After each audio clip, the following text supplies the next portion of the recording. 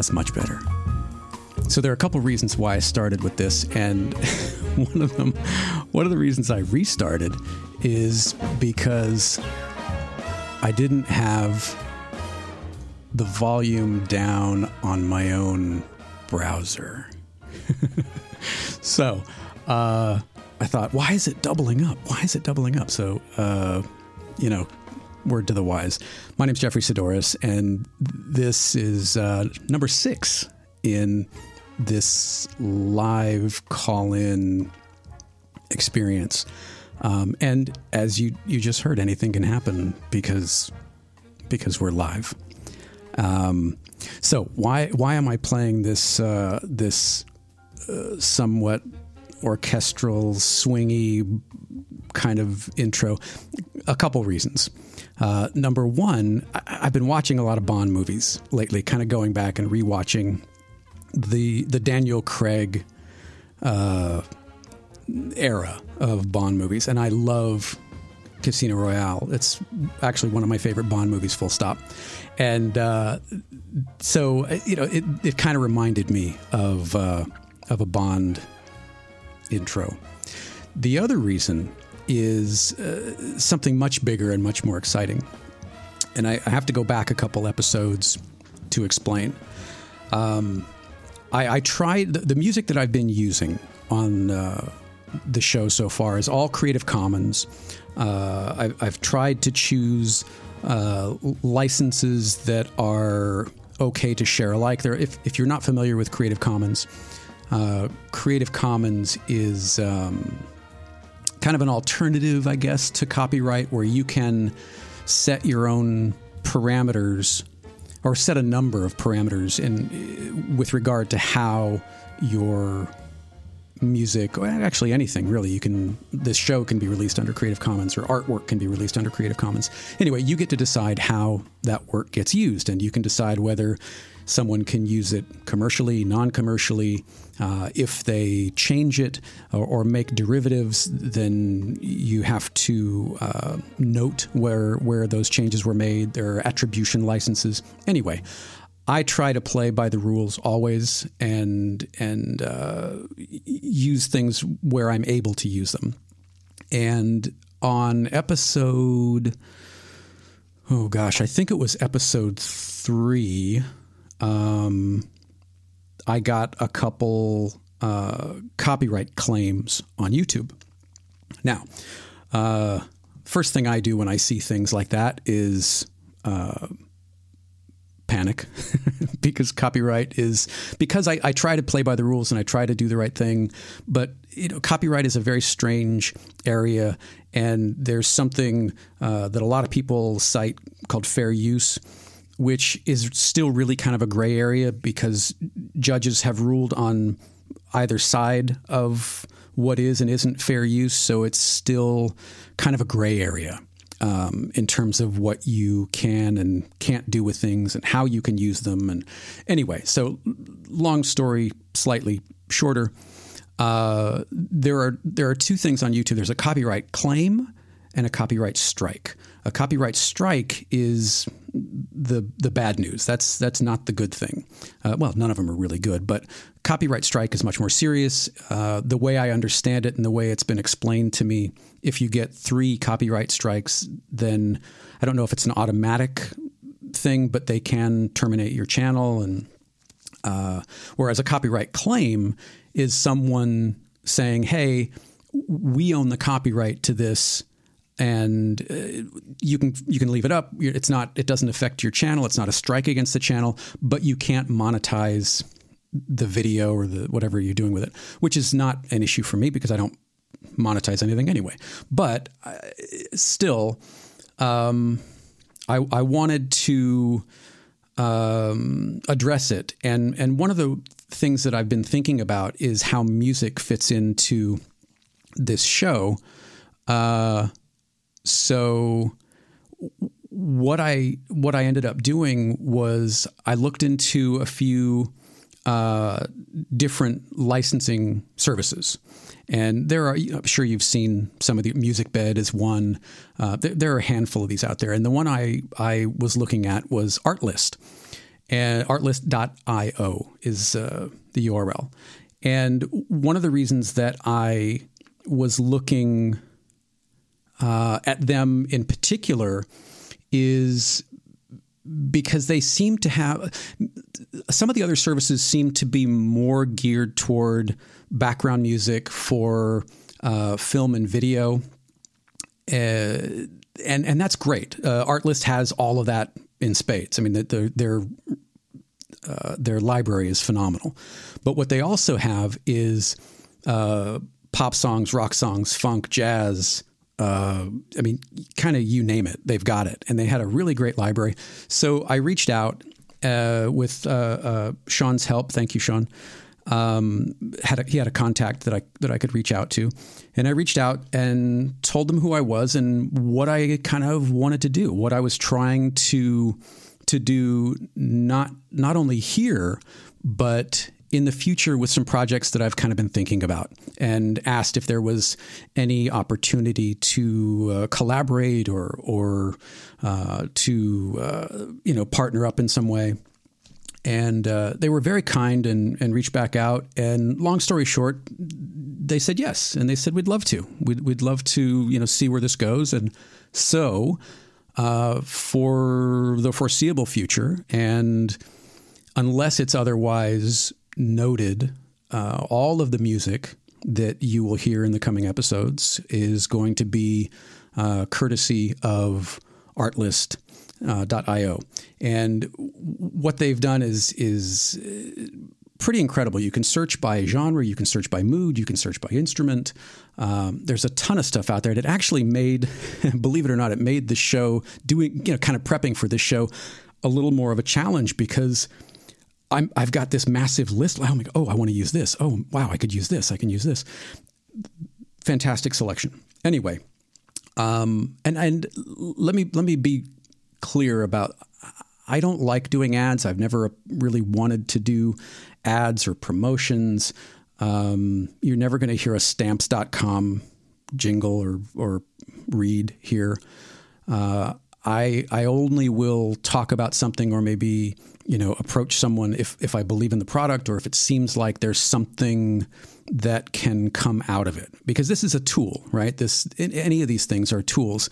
And if the tool is such that it inspires you to take your work in a different direction, maybe a direction that you couldn't have gone in before, and it's intuitive and it kind of piques your curiosity and your creativity, I'm in. And I think so far anyway, that's exactly what's happened with Artlist. So in the show notes moving forward, you'll see links to the songs that I'm using. If there are sound effects that have been used, which aren't going to be in any of the normal episodes, but that I'll get to that in a minute. There'll be links. And if you sign up, I get a few bucks from it. You get an extra 2 months on top of whatever you sign up for. So you get another 2 months free. I think it's going to be a good thing. And, if it's something that you are interested in, if you're a podcaster, if you're a filmmaker, a YouTuber, you might find it useful and you might see some good stuff in there. So that's a good piece of news that I was really excited about. So thank you, Artlist, for welcoming me, and I'm very excited to see what we can do. Which brings me to the next thing, and that is I want to do some sort of Halloween-y, spooky kind of episode. And I'm not sure what it's going to be yet. I've reached out to a couple people to see if we can brainstorm and collaborate. I thought about maybe reading maybe like a Poe story, or doing like a table read of some sort of spooky thing. That might work. I've reached out to people asking, especially people in other countries, asking if there were stories that they were told as children. Are there folk tales that that you'd be willing to share? And, maybe have several people kind of chime in and read some of these things. We can set it to music. We can do some effects. And if you can't be here, maybe you could pre-record it and we transfer it to me or something, or, put it up in Dropbox, and I can cut it into the show. So I'm throwing it out to you. If you've got ideas, if you've got suggestions of something that you'd like to do, I've got a few things that I'm still working on, but I'm absolutely open to suggestions. I'd love it to be some sort of community or collaborative kind of thing. So that's that. I don't know what it's going to be called yet. Maybe, I don't know. We'll figure it out. So we can talk about it today if you want. When you call in, I'll open up the phones just a minute. 202, oh geez, what's the number again? 539-0209, or you can Skype me at Sidoris. So last week we were talking about, I just kind of want to go through something real quick. Last week we were talking about Eddie Van Halen and his passing. And in the week since, I've been reading and watching some of the various tributes that are going on around the web. And it's gotten me thinking about music and specifically musicians. So I want to throw this out there. And if you want to talk about it, feel free to call in. Maybe you've got some interesting insights on it that I'm not seeing, or we can just kind of go a little deeper.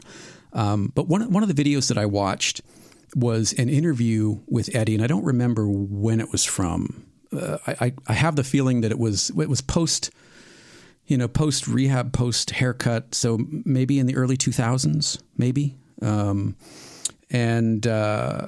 think didn't he go to rehab? I think he did. I'm not sure, but I think I remember reading that he did. Anyway, there was an article called "The Last Guitar God," and it got me thinking about how few there are of those types of musicians at Eddie's level now, or at least that we know of. There may be a bunch of people out there that just haven't gotten the recognition, but I feel like when I was growing up in the late 60s, early to mid 70s, we were in sort of a golden age of musical talent, especially rock music, right? You had, drummers like John Bonham and Ginger Baker and Neil Peart and, amazing bass players, Chris Squire from Yes, Bootsy Collins, John Paul Jones, Geddy Lee, of course, from Rush. And then guitar, there were a ton of really phenomenal guitar players, right? Hendrix, Clapton, Buddy Guy, Stevie Ray Vaughan, Chuck Berry, Mark Knopfler, my personal favorite, Dave Gilmour. And, the list goes on, right? And there were a few people that I knew of, and that maybe there were more, but there were a few people that I knew of that could play a ton of different instruments, even though they may have been known for one instrument.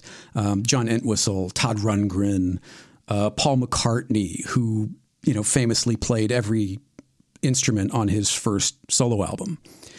And in fact, McCartney may be the first one of those people that I was aware of anyway. And so all of this got me thinking about modern music, like in the last 10, 15, even, 20 years, and how there doesn't seem to be as many new, young, iconic sort of monster musicians. And maybe that's true for other types of art as well. Maybe some of these things are cyclical. Or the other side of it is I could be completely full of shit and I'm just not aware of some of these people. But I can't think of too many that are in that kind of realm. I mean, Prince, certainly, Trent Reznor, PJ Harvey, maybe. She plays a ton of instruments.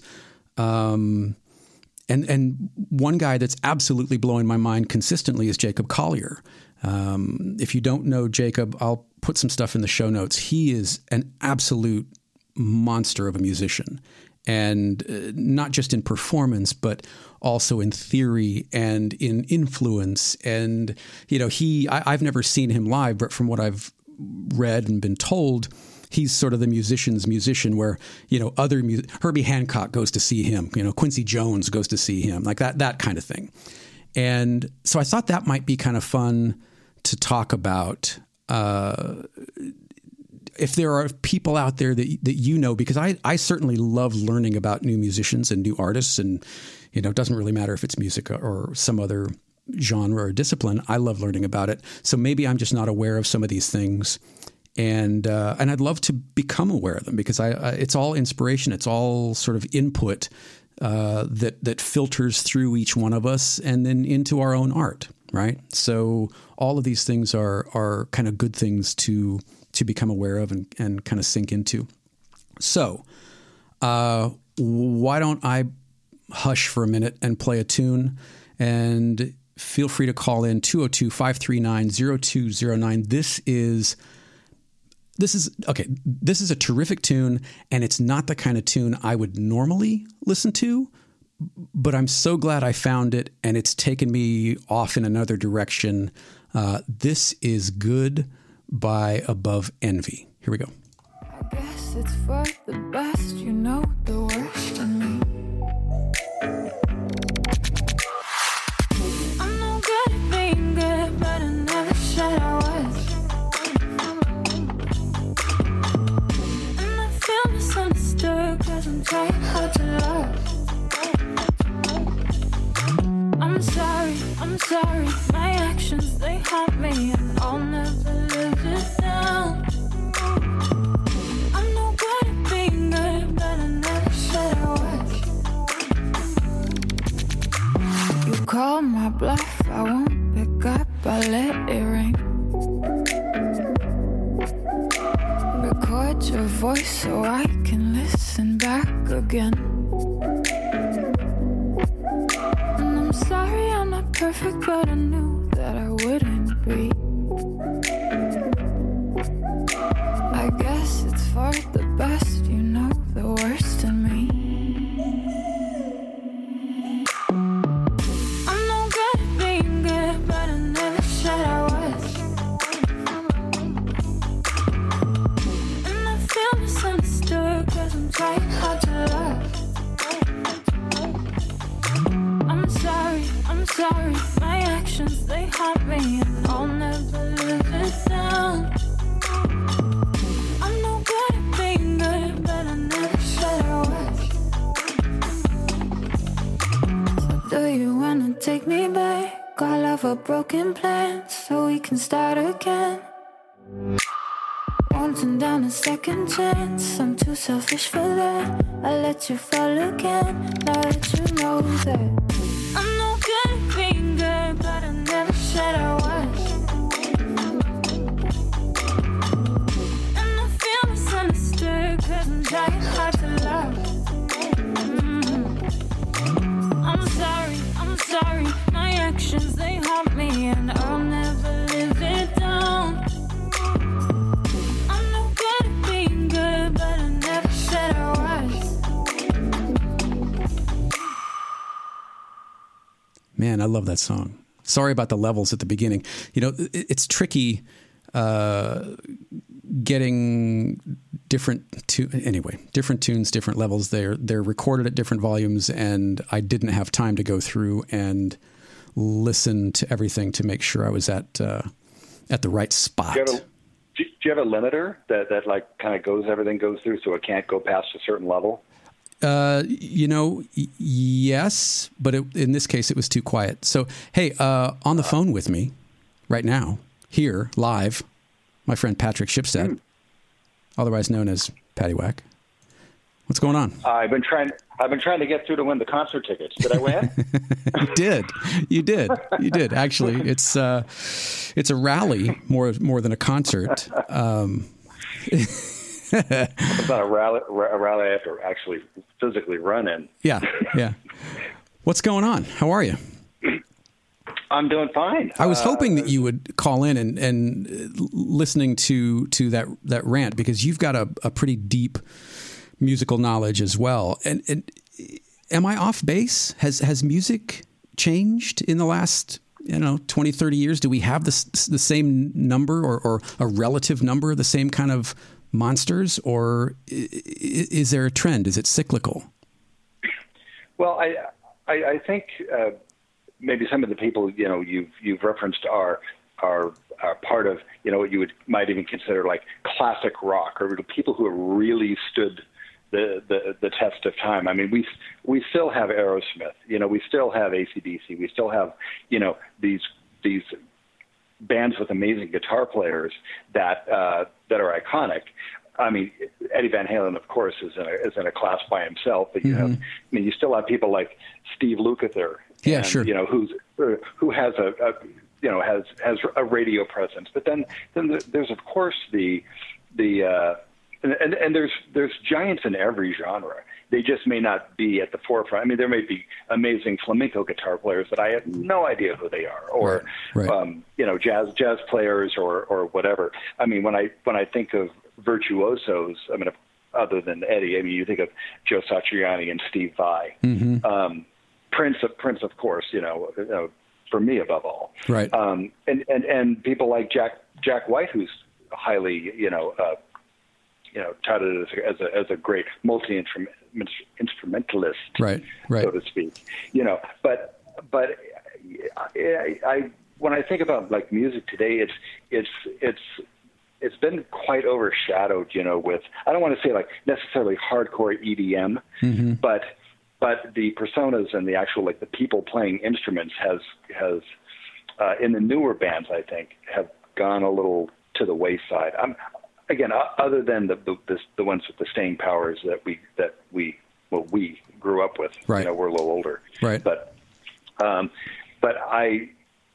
think there was some people kind of got excited when they heard Greta Van Fleet, you know, and they were like, oh, somebody's bringing back the old, you know, real rock and roll sound, right? I wouldn't consider them, you know, amazing musicians, but in terms of like who's out there as a new band making noise and like, oh man, this is quite the up and comer. They're out there. I mean, there's some that I'm thinking of right now that, of course, I can't remember their names, of amazing guitar players that are out there, but they're not necessarily associated with a band. Right. Some of them are just doing their own instrumental tracks, and you can find them on YouTube. But nobody that I think is like on the tip of anybody's a collective tongue. Right. Like, and I'm not, believe me, I'm not saying that there aren't any talented musicians out there. That's not what I'm saying at all. Oh yeah. Nor am I conflating good or popular, you know, good with popular, because there's certainly no shortage of popular music. But I'm talking about that sort of technical brilliance that, you know, Clapton had, that Mark Knopfler has, that you know, those kinds of people. And I think, you know, I guess what I'm wondering is where's the 15-year-old Kurt Cobain, or where's the 17-year-old Eddie that's out there doing something that we haven't seen or heard or felt before. And maybe it's out there and I just haven't seen it.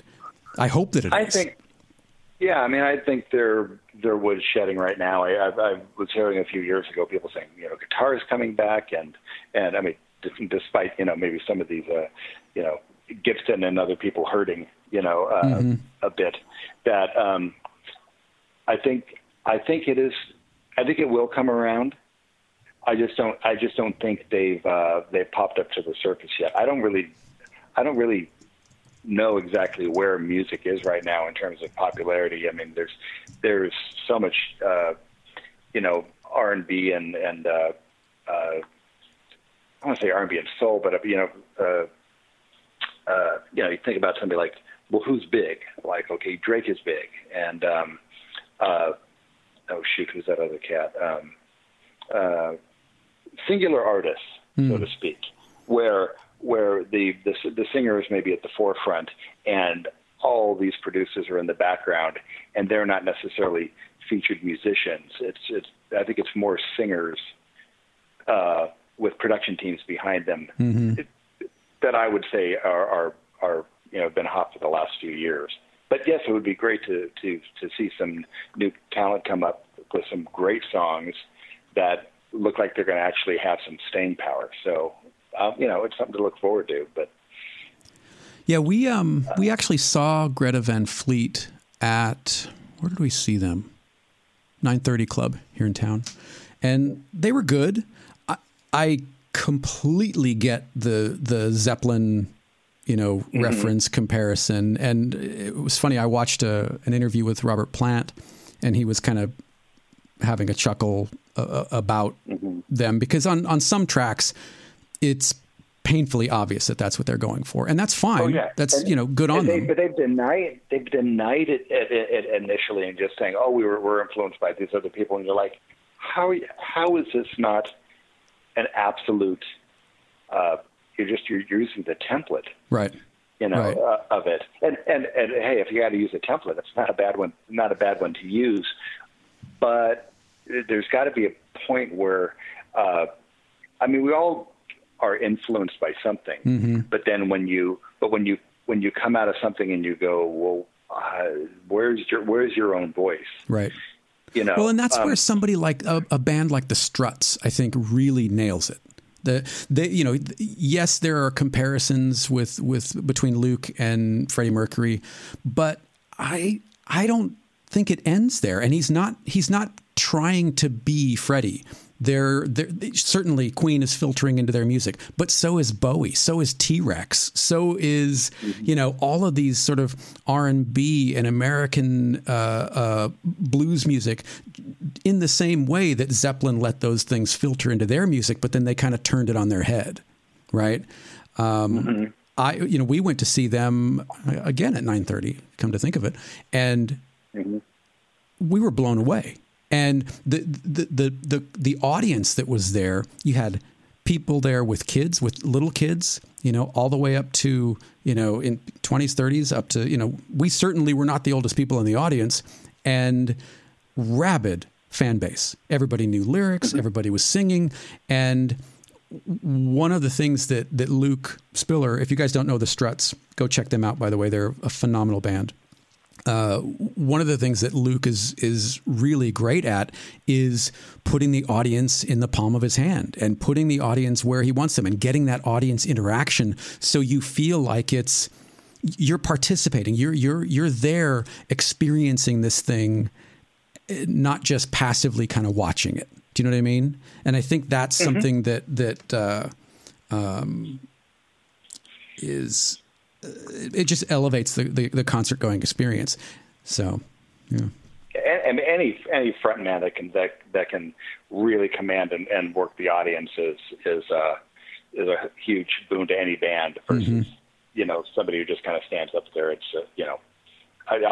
obviously David Lee Roth was somebody like that who could just work the stage and just get everybody excited about, right, to the next level. Not a great singer, but a great presence. Well, yeah, especially in the latter years. I saw them after the reuniting, and it wasn't the way it was in the beginning. It was like a lounge singer. Right. Who had done this way too many years, and he would just kind of like flippantly, like Richard Cheese does Van Halen, like running with the devil, and like two beats behind where it should have been, and I was like, oh my God, this was. Yeah, he's kind of fallen into that thing that Sinatra did late in his career, where it's that kind of talk singing, where it's just sort of rhythmically talking through the song rather than singing it, because you just can't do it anymore. And even just ignoring the melodies at some point sometimes too. And anyway, not to rabbit hole down that one, but yeah, there was a time when he was amazing. So yeah, maybe they're out there. Maybe it's just we haven't seen them yet. I would love to see them, and arguably there's never been a better time in human history to be able to get, or easier, maybe not better, but it's never been easier to get what you create out into the world, right? You can record and mix absolutely. And release something with a very small bit of kit now, as opposed to what you needed 20, 30 years ago. you don't need anybody's permission or backing to get up in the morning, put something on tape, put it up on the web, and then have anybody in the world listen to it that evening. Right. It requires no running around and shopping your tapes to the record companies, and then yes, if you want to get money and backing for touring and things like that, and then usually if you do get on a label, then you get put on with a larger artist, that you piggyback on, and they wind up trying to promote you with the larger artist. So there are benefits to it, but in terms of just taking pictures or putting your art out there, anything now, it's like there's desktop publishing, whether it's music, art, whatever, is there's no more walls. Right. Hey, can I dig into your archive for a second and ask you a question about just what we're talking about that you may or may not have personal experience with? Did you guys have a deal in Martini Ranch? Did you guys have the deal in place already when you were part of the band, or were you there prior to a deal and had to be involved in that process of getting the deal? Well, the Martini Ranch is a little bit of a complicated thing, because in the first album I was not part of the band per se, even though I was working behind the scenes but I was working on the demos and arranging and stuff. So were you more of like a hired gun, like a contract player type thing? Not hired means you get paid. Oh, one of those kind of deals. All right. Those. No, but then with some of those tracks we worked on, they took it to Seymour Stein at Sire Records, which is a subsidiary of Warner Brothers, and then got signed off of that, but they never toured, because it really, in terms of like what the band was, it was, Bill Paxton was in there, kind of just for a popular face and name. Mm-hmm. He wasn't, if he didn't play any instruments, he didn't sing, he just, he was on a handful of tracks and lent his face to the project. Right. And the video. That kind of sold the video. Yeah. Yeah, but it was mostly, just a few, behind the scenes musicians actually playing the parts. And then after the first album, then they kind of disbanded. Then it was me and Andrew writing for a second album, and then that was just us. But we didn't. It didn't wind up having a second album, even though we had some really, really good songs and all done and ready to go. But so what was the thinking in, like, when the first album came out, the first album was being worked on? How did you guys see yourselves? Did you guys see yourselves as kind of a Devo, as kind of a Talking Heads, or was it just kind of a lark project that we'll see where it goes?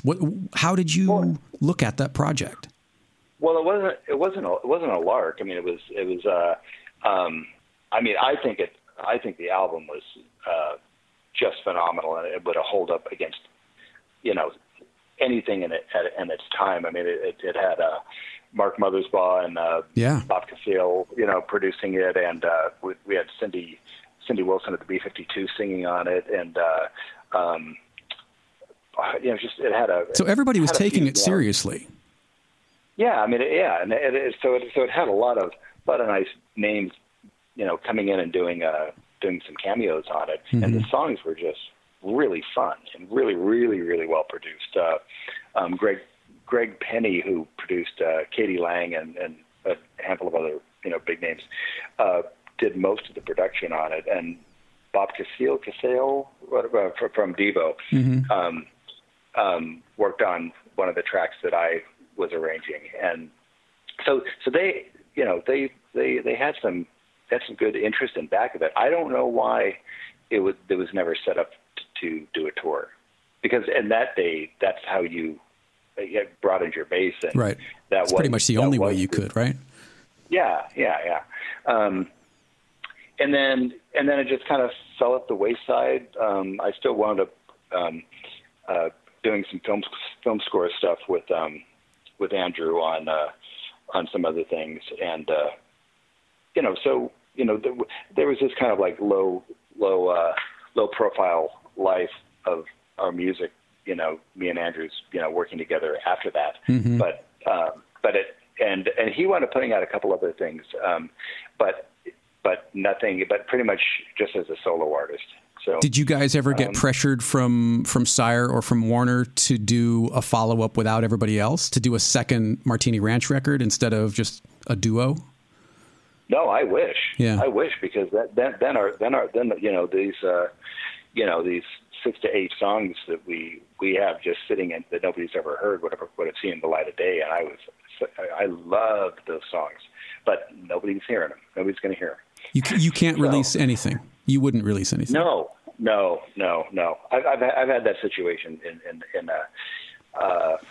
a few musical relationships where somebody doesn't want to do something, and if they want to hold it up, they can just hold it up, and you go, wow, all that work for nothing. So, right.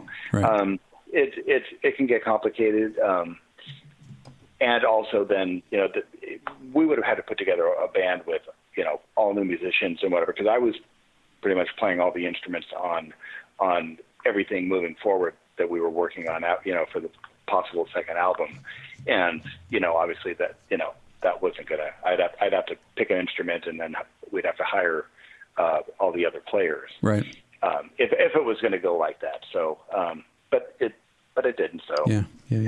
No reason lamenting it. Yeah, it's interesting how how all this stuff kind of plays out. Yeah, but you're right. The first record was terrific. I like to live my life in woulda, coulda, shoulda. Yeah, that's right. The life that could have been. That's funny. Oh, well, I'm going to see if I can play one more tune and maybe see if anybody wants to call in. So can I? All right. Can I let you go? I figured that's what you were doing. That's okay. Come on, No, I can't let you go. Have a good rest of the show, I guess. Oh, nice. Come on. No. Go do your thing, and I will be. I'll hang up, and I will. I'll be here next week. You can call next week too if you want. Can I call you tonight? No. Okay. I'll talk to you later. All right. Have a good one, and we'll talk to you soon. Thanks, Wack. Bye. Bye. All right. Let's see. Let's play another tune. I'll put some links if I can find them, and maybe Patrick can point me to where some of the Martini Ranch stuff lives. If you guys have never experienced the music of Martini Ranch, it's a fun trip. This is a tune called "On the Way" by Ian Post. We'll be back in a couple minutes. What's the number? Oh gosh. I got to get better about remembering the number. 202-539-0209, or you can Skype me at Sidoris. What's on your mind? Give me a call.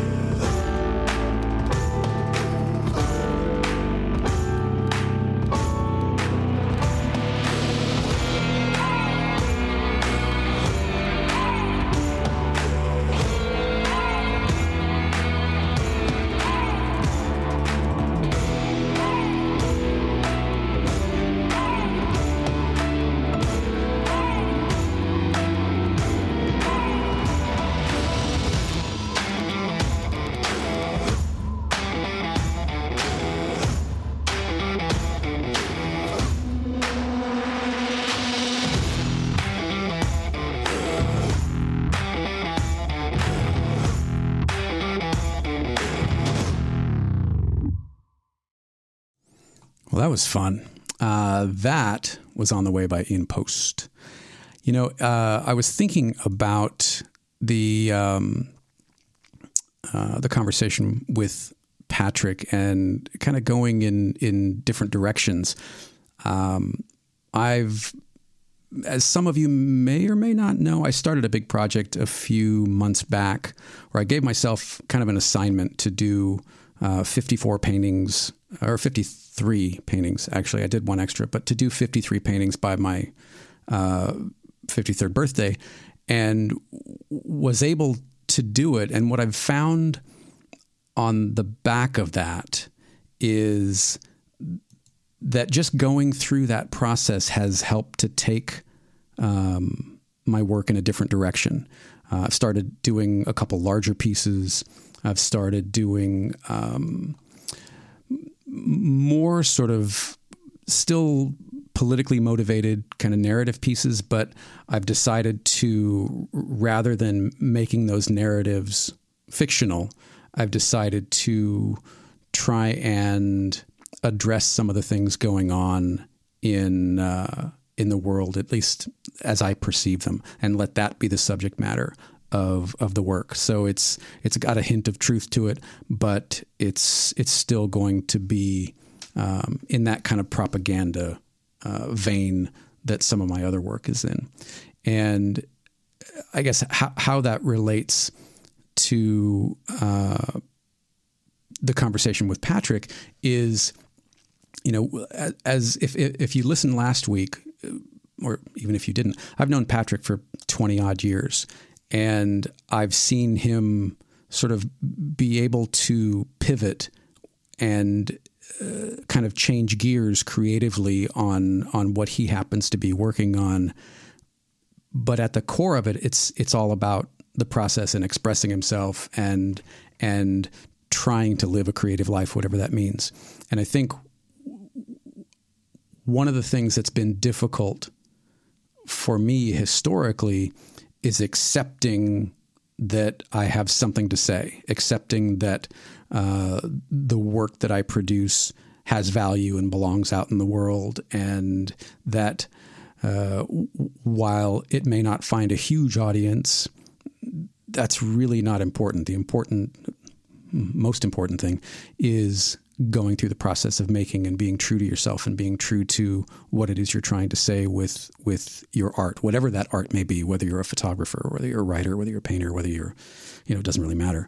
And it's hard to do. It's really hard to do, especially when some of those avenues of getting your work out there have dried up or have gone away for a while in light of kind of where we're at with COVID and not being able to do a lot of shoots in person. And, if you're a portrait photographer, you're probably having to change your game. If you're a wedding photographer or an event photographer, I would imagine you've got to change your game relative to what you did 8-9 months ago. It's difficult, but I think if you're doing what it is that you are curious about and interested in, you'll find a way to make it work. At least I hope that's the way it is. Does anyone out there, this is a good question. My wife just texted me. Yeah, let's open this up again. If you've got some stories to share around this, 202-539-0209. What are some of the things you guys have been doing to stay creative? I know Andre asked me a couple of weeks ago what I was doing, but I get challenged by it just like you do. I have a hard time kind of staying in the zone. Fortunately, I've got a lot of blank canvases down in the studio, so I have no shortage of what to paint on, but I do sometimes have a shortage of what to paint, full stop. So 202-539-0209, or I can play another tune. Or I could have my wife call. That would be fun too. I'm going to check the chat here. Let's see. reminds me of Hank Smith montages. More output makes less pressure on each piece, maybe.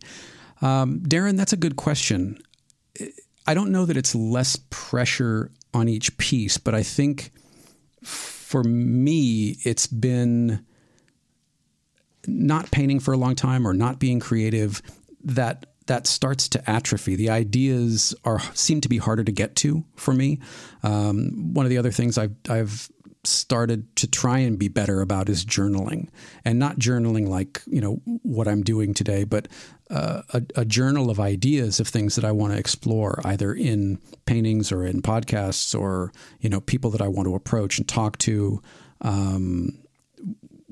The challenge for me has always been consistency in whatever I'm doing, whether it's producing paintings or whether it's producing podcasts. As much as I love working on Process Driven, for example, and having conversations with people for Process Driven, it's hard. The follow through is hard. I have no problem, for example, I have no problem asking people to be on the show, but when they say yes, and to be honest, very few people that I've asked have ever said no, but I fall into this thing of when they do say yes, I sometimes drag my feet on following up with them and actually scheduling that conversation. And I don't know if it's because I think they're just being nice to me by saying yes, or they made a mistake.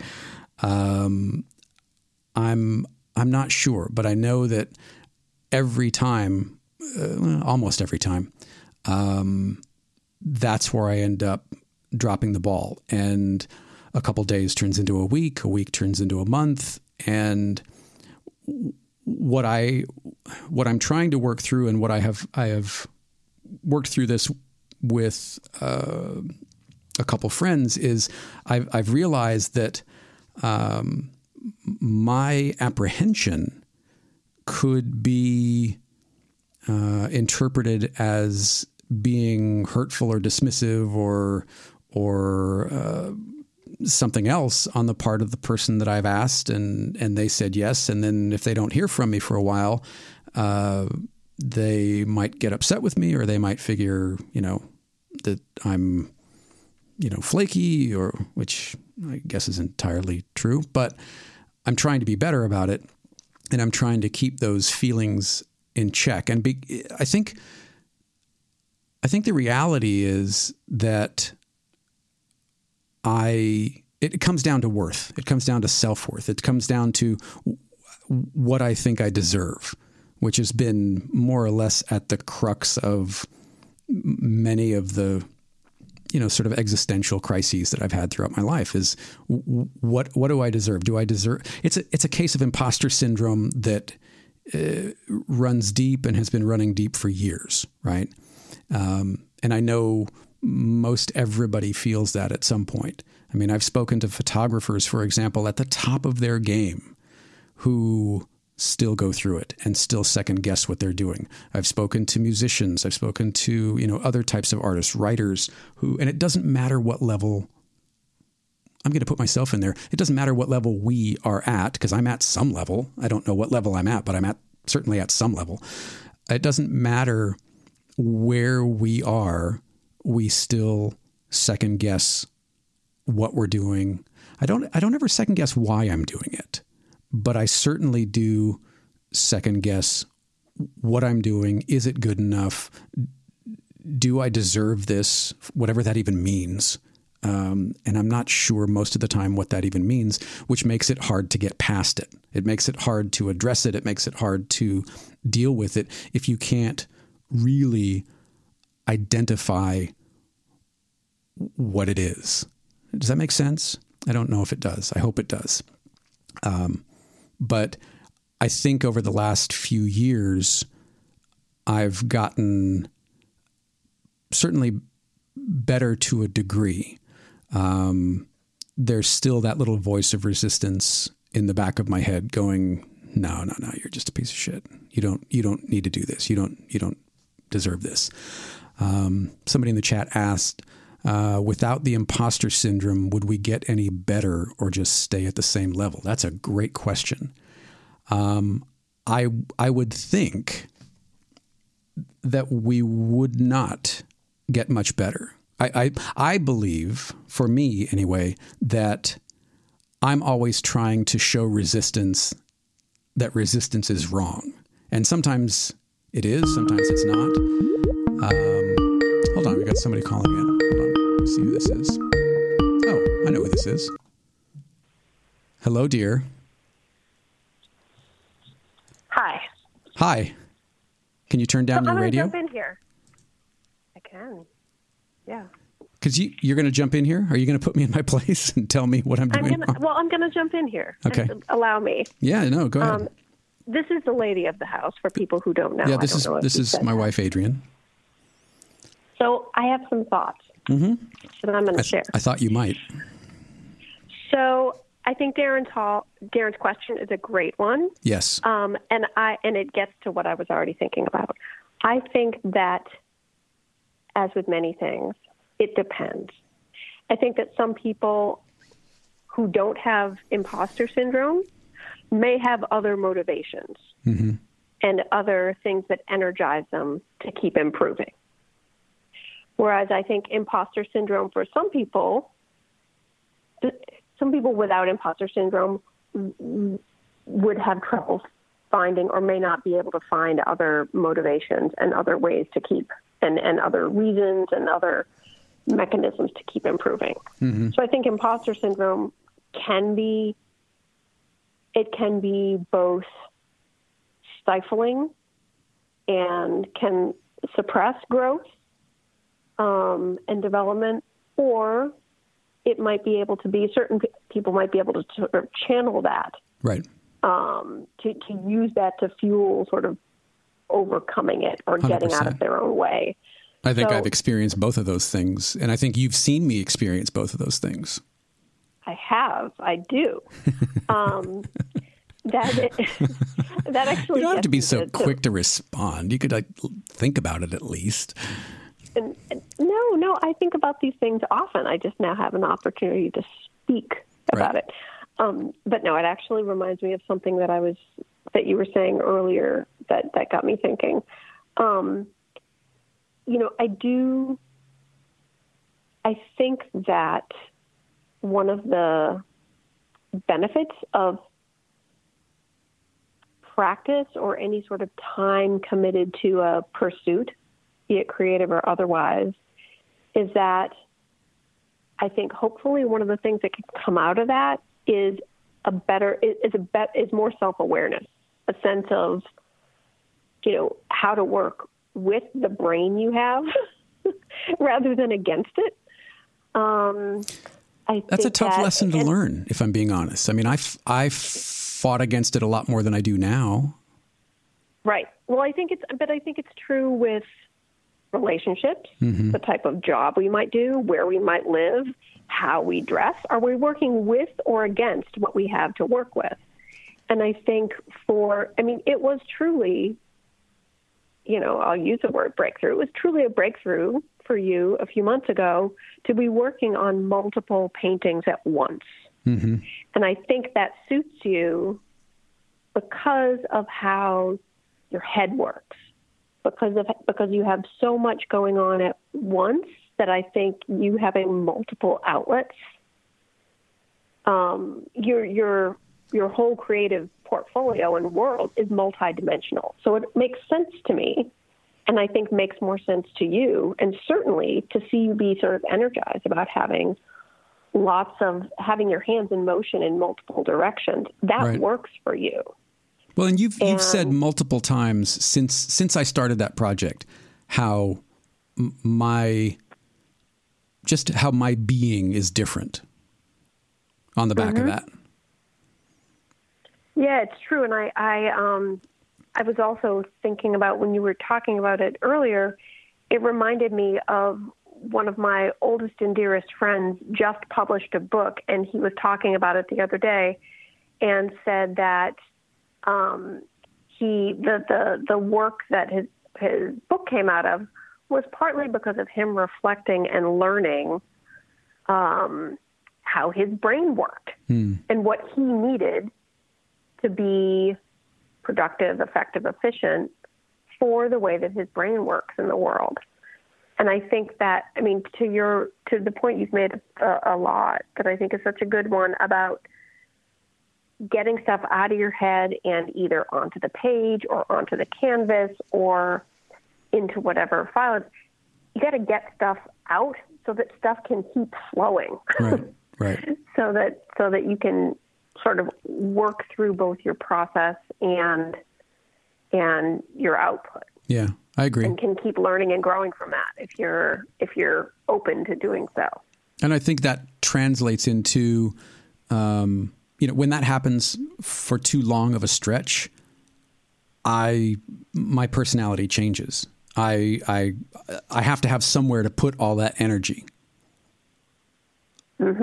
And I think a lot of us do. Yeah. I mean, I certainly notice it in you, but I think that's really common. I mean, it's that even in a totally different context, it's that thing about if you don't talk about stuff that's going on in your head, eventually that stuff comes out somehow, right? Some way. Right. So you either let it come out in useful and productive ways, or else it will find a way to get out. Right. And it certainly seems like that is true for creativity, for certainly you, and I would guess a lot of people too. And I think you have gotten better at figuring out what's gonna work for you. How did Rob do it? Do you know how he kind of came to terms with how his brain? Rob is Adrian's friend who wrote the book. How he came to terms with it? I do know because he, one of his sons was identified as having ADHD. Mm-hmm. And as Rob was learning about this and reading about his son's diagnosis, he was like, holy shit, like, that's me too. Really? Like, Wow. Yeah.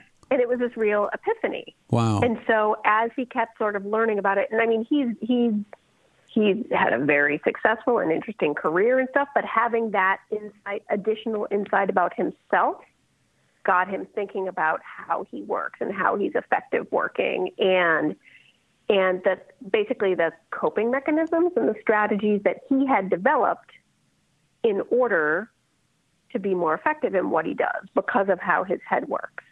And so in his business coaching and strategy and all the other stuff, he's put some of those insights together into this book for people whose brains might also work in that way. Do you get a sense, and I don't know if you've spoken to him about this explicitly, but do you get a sense that would he qualify his work as better now on the back of knowing kind of how he thinks and how he works? Is he changing up process or addressing things that maybe he didn't address beforehand to produce better work?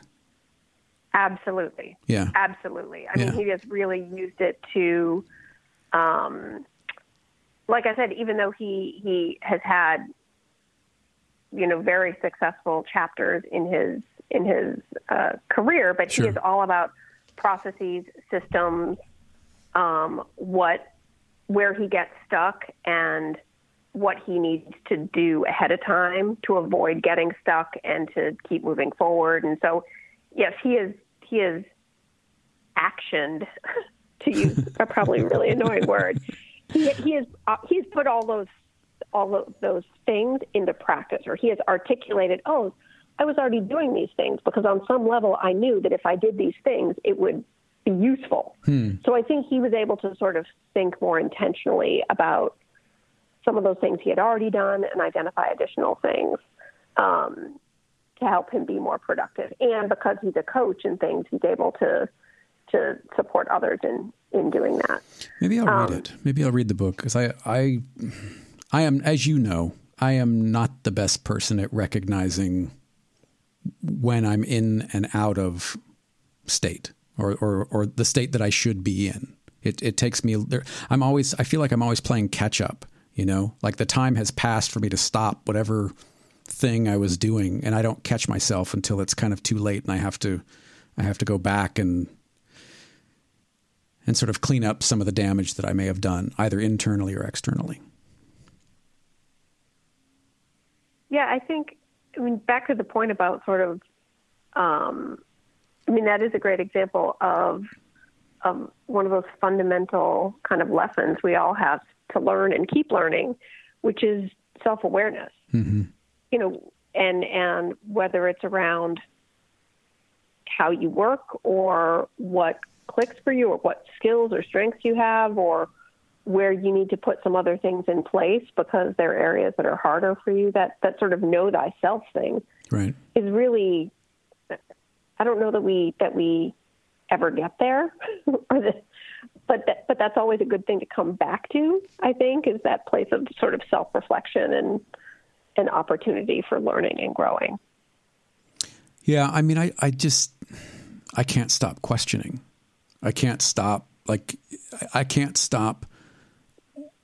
questioning whether A or B. You know, I feel like I'm always getting my eyes checked, you know, better, worse, better, worse, better, worse. In every decision I make, I go through whatever the decision is. I go through that sort of internal, you know, mental myopathy dozens or more times before I'm able to actually move forward on something.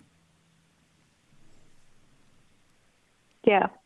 Yeah. I mean, that's a piece that's hard for you. Mm-hmm. I mean, that's sort of the downside with having so many interests and so many choices. I mean, there's all that stuff about how too many choices can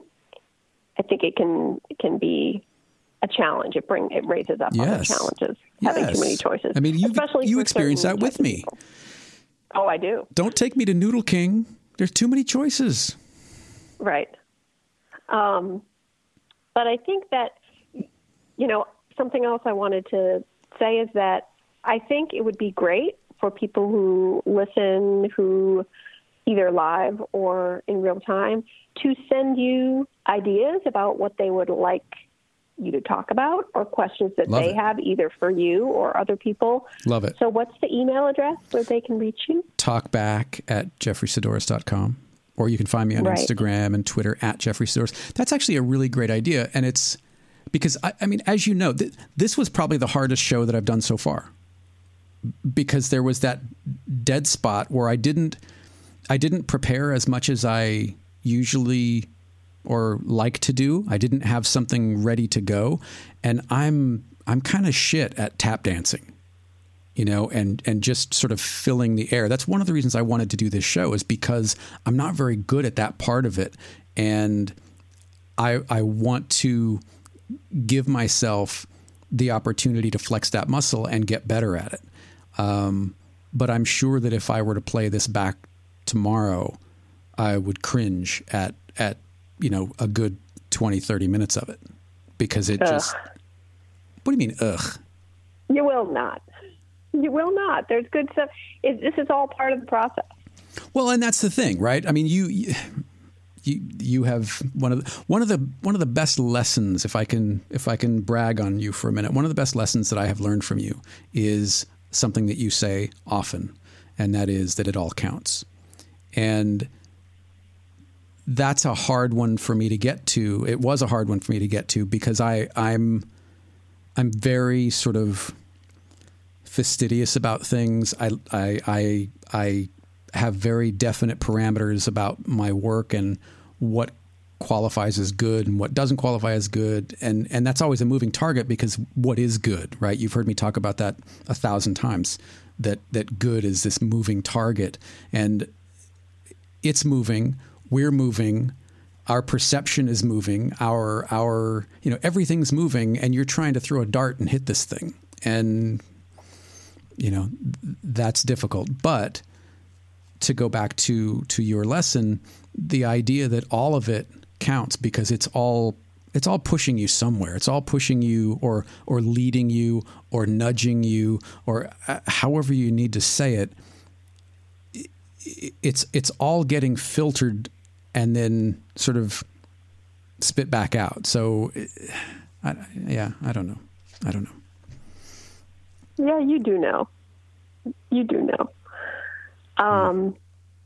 Yeah, I think, there's some really interesting kind of comments and observations in the chat too around work styles and working in short bursts on multiple things. I think that does work great for some people. Yeah. I think other people need to sort of lock and load and immerse themselves in, deeply in something for a while.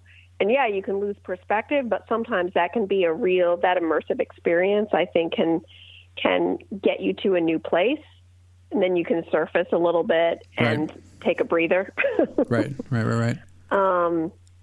I can't remember the last thing that I've done like that. The last super immersive deep dive project that I've done, because all the paintings, I feel like that was a short burst relative to, some of the other things that I've done. Yeah, I think, and there's all this stuff around what kinds of stuff energizes you. Mm-hmm. Some people get really energized by going deep on a single thing for a stretch. And some people need that to then sort of come out and, look at the landscape from where they came out. Right. And other people need to, they need to pop their head out frequently to sort of like check where they are. Yeah. So I think that getting a sense of what works for you and what sort of energizes you and what helps you, is probably a valuable thing for kind of any creative and even outside. Especially now. I think that's a useful thing to be coming back to. Yeah. Yeah. When that's another hugely dramatic change that you have to sort of react to and pivot around. Yeah, and I think that those kinds of questions or self-reflective processes are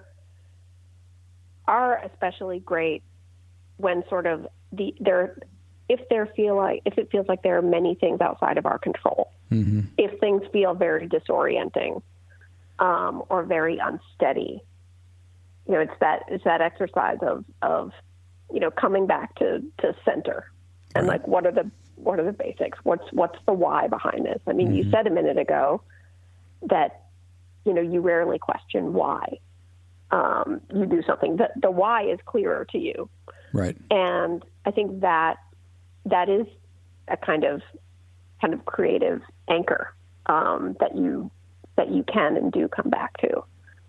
But I think those fundamental things become even more valuable in a context or during a time that's feeling otherwise pretty chaotic or out of control, or with a lot of things that we don't really have as much of a hand in. Right. So. Fielding. Insightful as always. Thoughts. No, your thoughts are good. Just some thoughts. They're good. They're good. We talk about a lot of this. And you are I think one of the great things about our dynamic is you are such a strategic thinker, and I am not. That I think I'm better because I've learned and I've watched what you do, and I've tried to do some of the things that you do. You've gotten me better about calendaring things and setting reminders or making sure that I know what I need to get done or should get done. And I think that has helped tremendously because I don't just spend the day then going, well, what should I be doing? Because I could talk myself into or out of working on anything. But if I say, okay, for these 3 hours or 2 hours or whatever it is, I'm down in the studio painting, then I've got to come up and edit this show, whatever that show is. I've got to record, here, there, everywhere.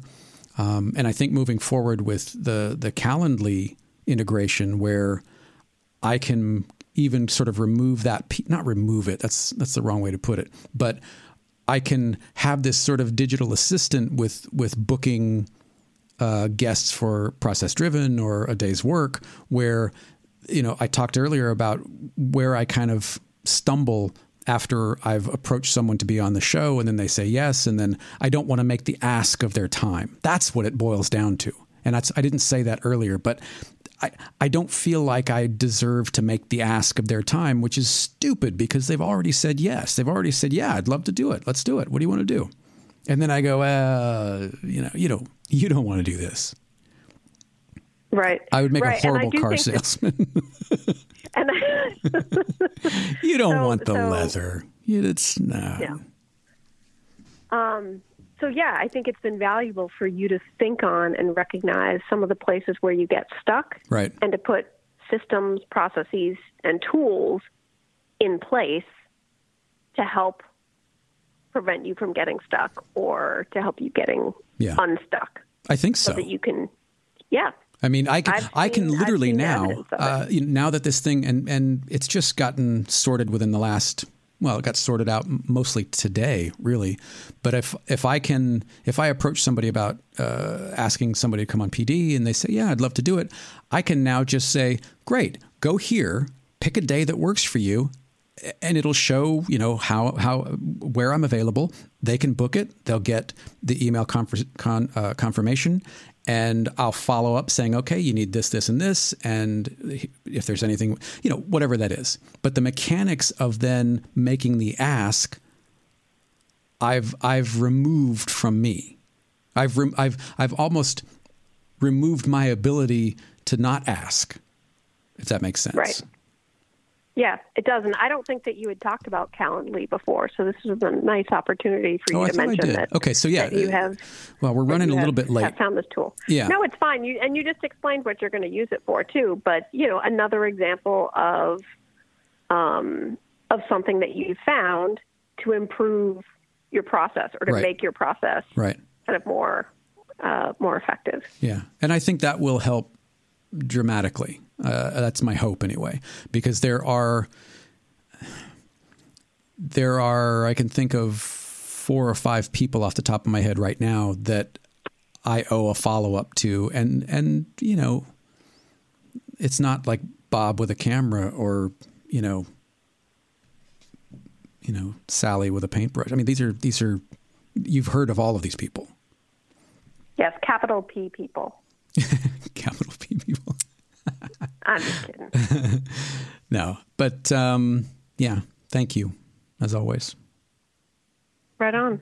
We are running long, but see, I finally called, and then we get on a roll. So that's all right. That's what you get.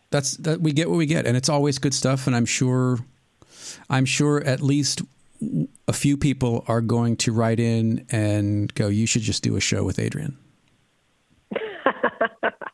No. The callers are excellent, and I am excited to have more people chiming in on stuff. But people should let you know what they would love to talk about or hear you talk about, or if they have questions. I think that would be fun. Yeah, and does the time work? Is in choosing 5 o'clock? I'd like to address this. In choosing 5 p.m., my thinking was it's not as late as I would want to do it. I originally thought about doing this as a later show, like a late night show, because it's sort of inspired by the shows that I used to listen to, in high school and college, that kind of thing.